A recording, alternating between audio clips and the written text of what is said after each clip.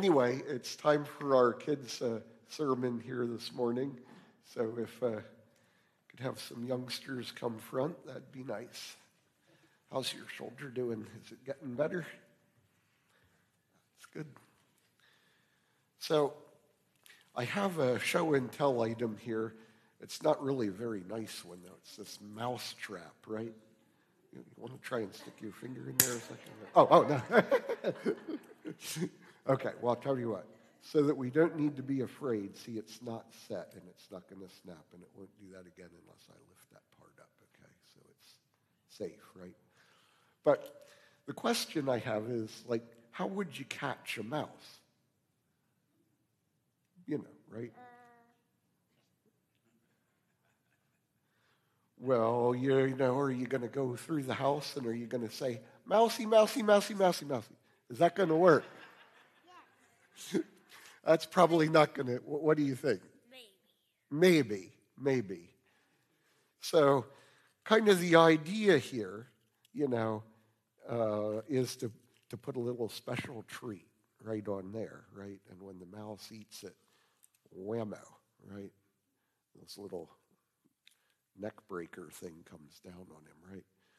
So, well, yeah, he might be able to unset it. But see, now, the thing with mice is that mice aren't particularly clever, right? So it doesn't take too much of too much cunning, that is, too much craftiness to get after a mouse, right? But what if you were trying to trap a smarter animal?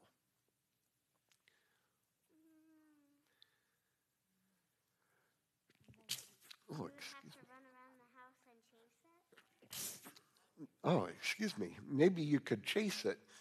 What if you were trying to catch something as smart as a person?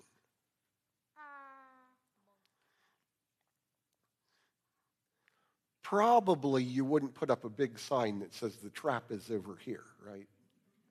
You know, it would take a little bit of deceit. That is, you're going to have to lie a little bit here, right? Like you're kind of lying to the mouse when you say, hey, look at this fantastic piece of cheese here, right? Because your goal isn't really giving the mouse a special treat, right? So, one last question here. Do you know how to catch a unique rabbit? What do you think? Yeah, how do you catch a unique rabbit? Well, you sneak up on it and grab it.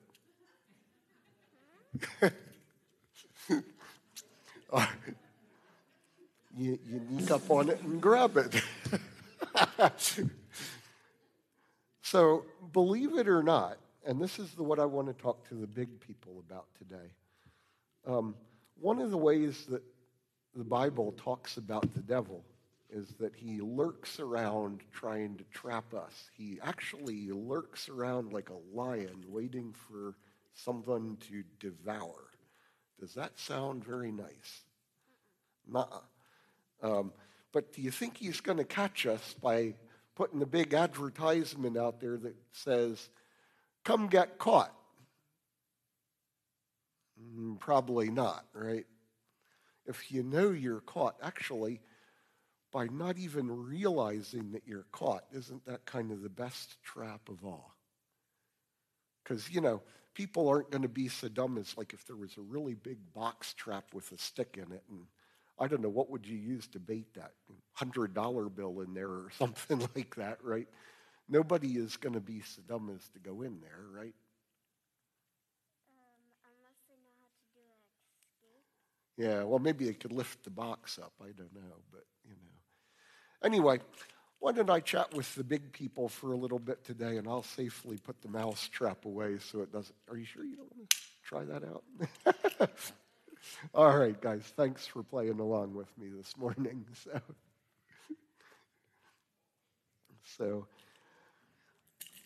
now this reminds me of a story, and it turns out that this was 20 years ago. I just worked this out today. I can't believe time has flown by that fast, but we were on the beach one summer day, And the water was kind of cold, so the kids and I were digging this big hole in the sand, just sort of for fun, no particular reason.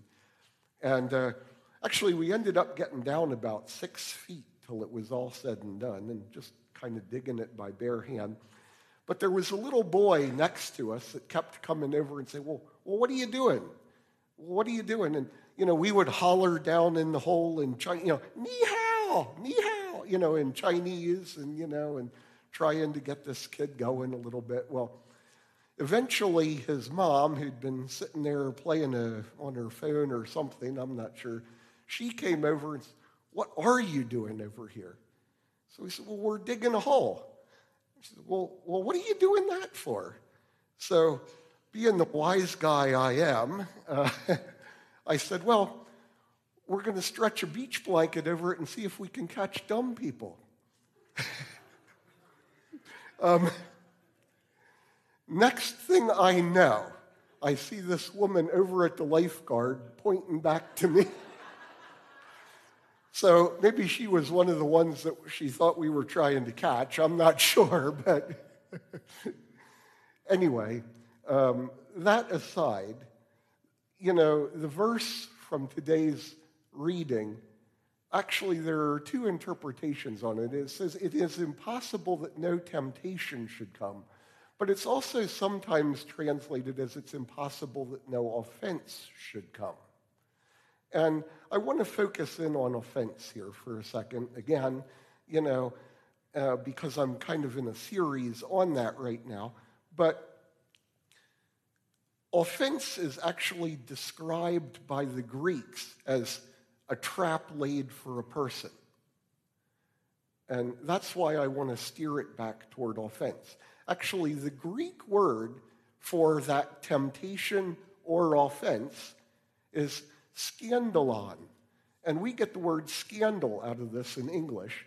But basically, a scandalon is the tasty bait stick.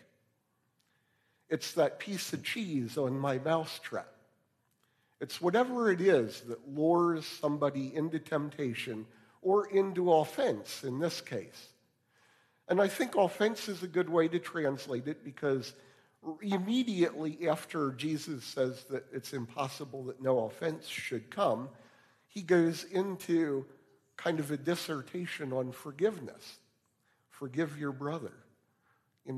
Forgive your brother, even your brother sins against you 7 times in a day, forgive him 7 times, right?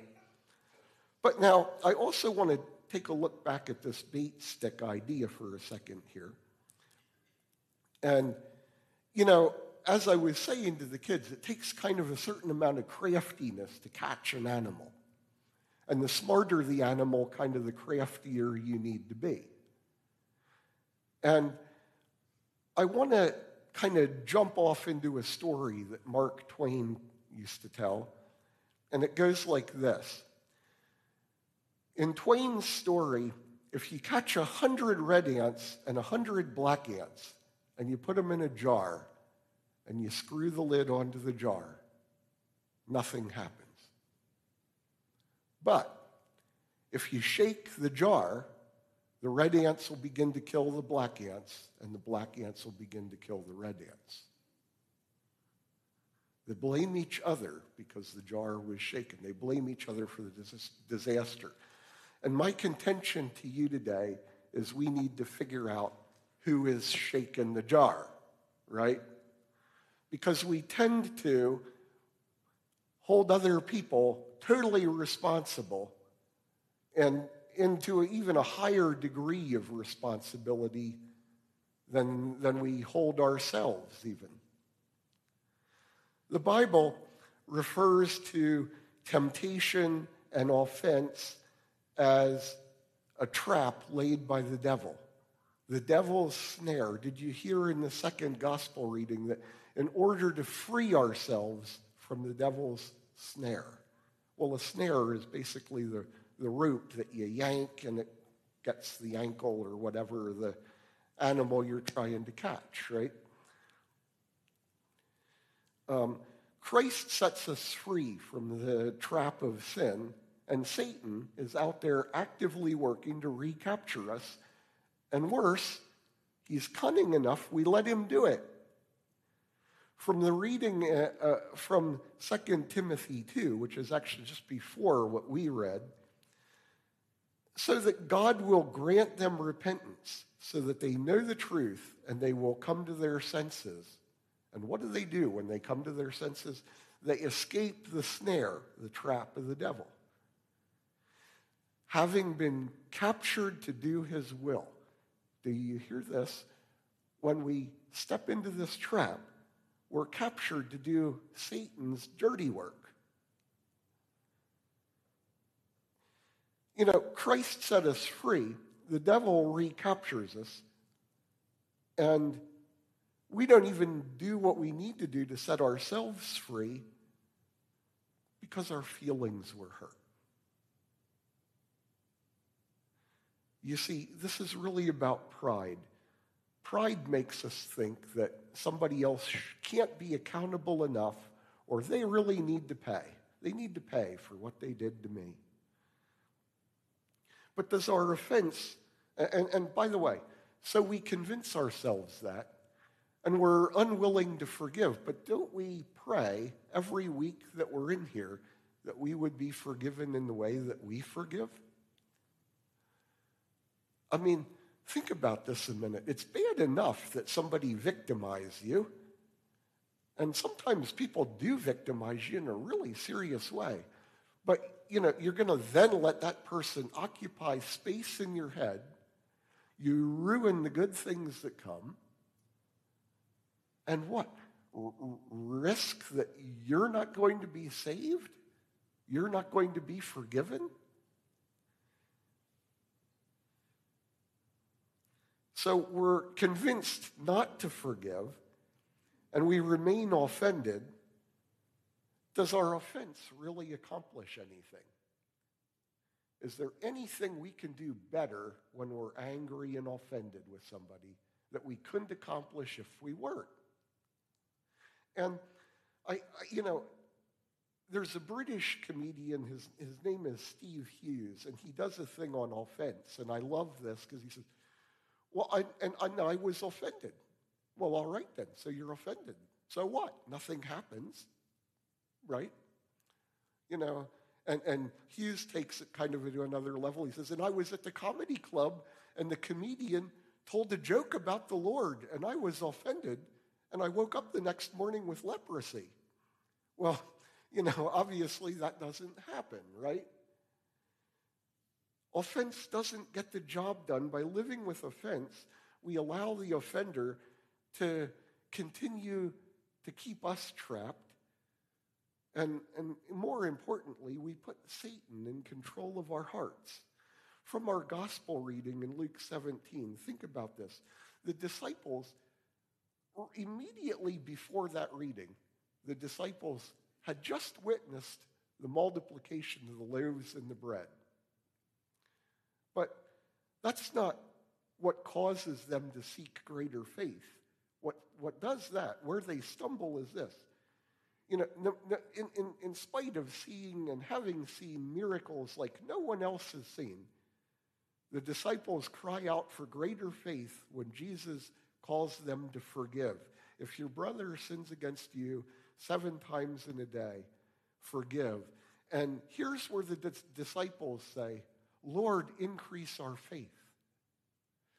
They're not saying, wow, did you see we just fed 5,000 people? How did that happen? Lord, increase our faith here. No, it's on this one. And so again, I ask, what can we accomplish with bitterness, offense, anger that we couldn't do better without it? Satan is in control of our heart.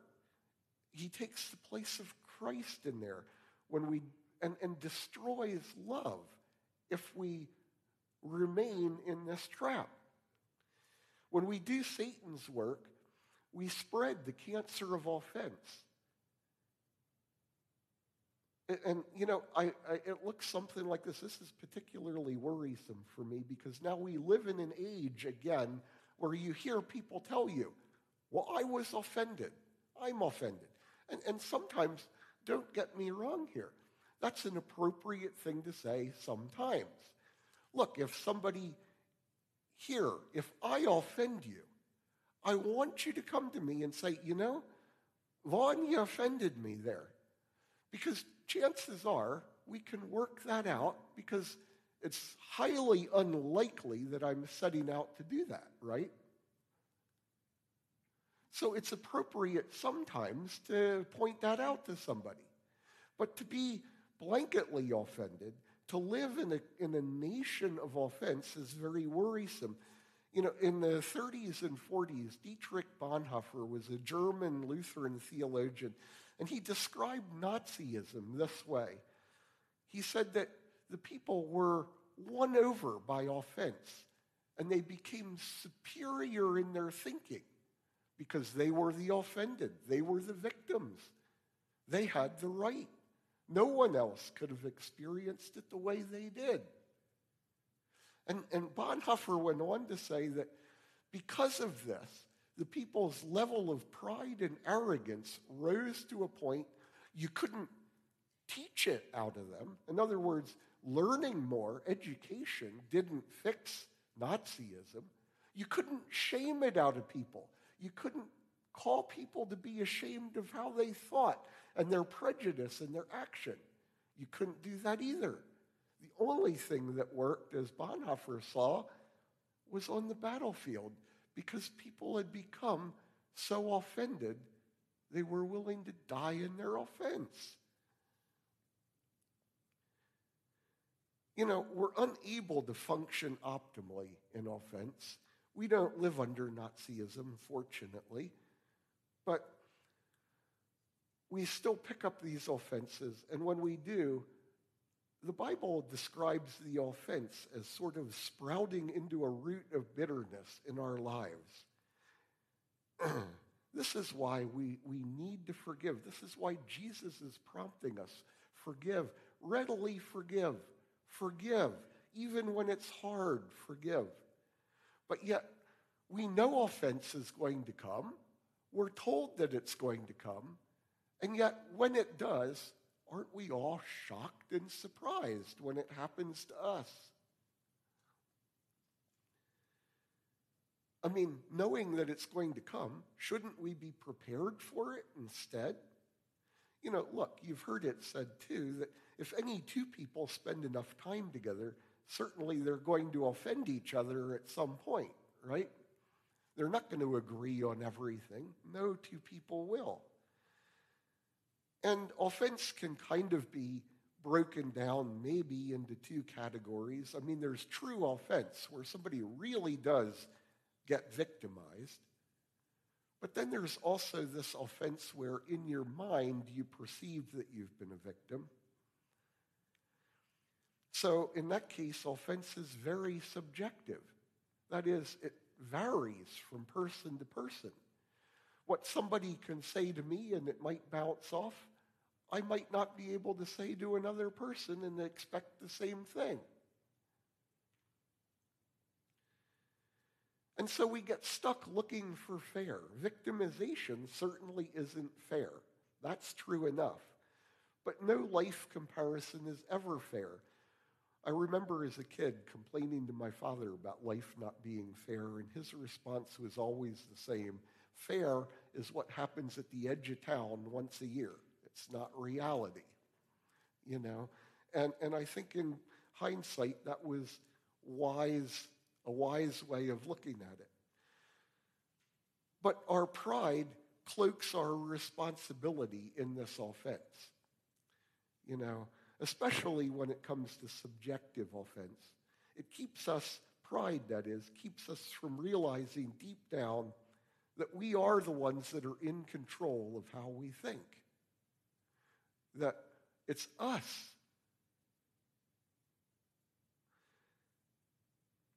It's us that controls how we handle offense and set ourselves free from it. And if we want to avoid this trap, we need to set ourselves free from it. We need to realize who is shaking our jar and never allow him in the driver's seat of our heart. We need to quit comparing and making excuses or waiting for others to be sorry enough to offer that forgiveness. You know, in the 2 Timothy 2 verse, we're under a delusion here. We need to get out of this delusion, and it's this pride that keeps us in this delusion. If we could just see that, even if you imagine the worst way someone else has victimized you, chances are nature is going to do worse. So let's get a grip here. Let's come to our senses on this. When I say nature is going to do worse, tell you what, I'd rather go through it again with the friend that betrayed me and stole a couple $1,000 from me. I'd rather deal with that than cancer. And certainly, none of us is living in a Holocaust right now. So by historical comparison, the sorts of things that we're talking about here aren't really huge. And yes, it's unfair. And it's unfair that if I were the victim of that offense, that I should need to offer this forgiveness. That's unfair. But yet it's me that it sets free. And it's in my control to do it. In Revelation 3, the people at Laodicea see themselves as healthy, rich, finely dressed, and in need of nothing. And this is what pride does to us. But 2 verses later, we learn how God sees them. God sees them as wretched, miserable, poor, and naked. And perhaps this dim view is actually a blessing in disguise, because it enables us to view one another on kind of an equal footing. Look, we need to learn to truly love one another. For this reason, we reread as our responsive reading this morning, 1 Corinthians 13. It wasn't an accident that was in again this week. But part of that comes from before. And 1 Corinthians 8 says that knowledge puffs up, but love edifies. It's a lack of love that feeds this offense. Merrill frequently reminded this congregation that Jesus loves you and so do I. And now that falls on me to do. And I truly do. You cannot stand in this position up here and try and spiritually lead people without also loving people. But so here's the challenge. This week, envision somebody, maybe even somebody in this very room with whom you've had an offense, and get rid of that offense. Forgive it. Forgive them. Do what you need to do, but move on. Get out of the trap.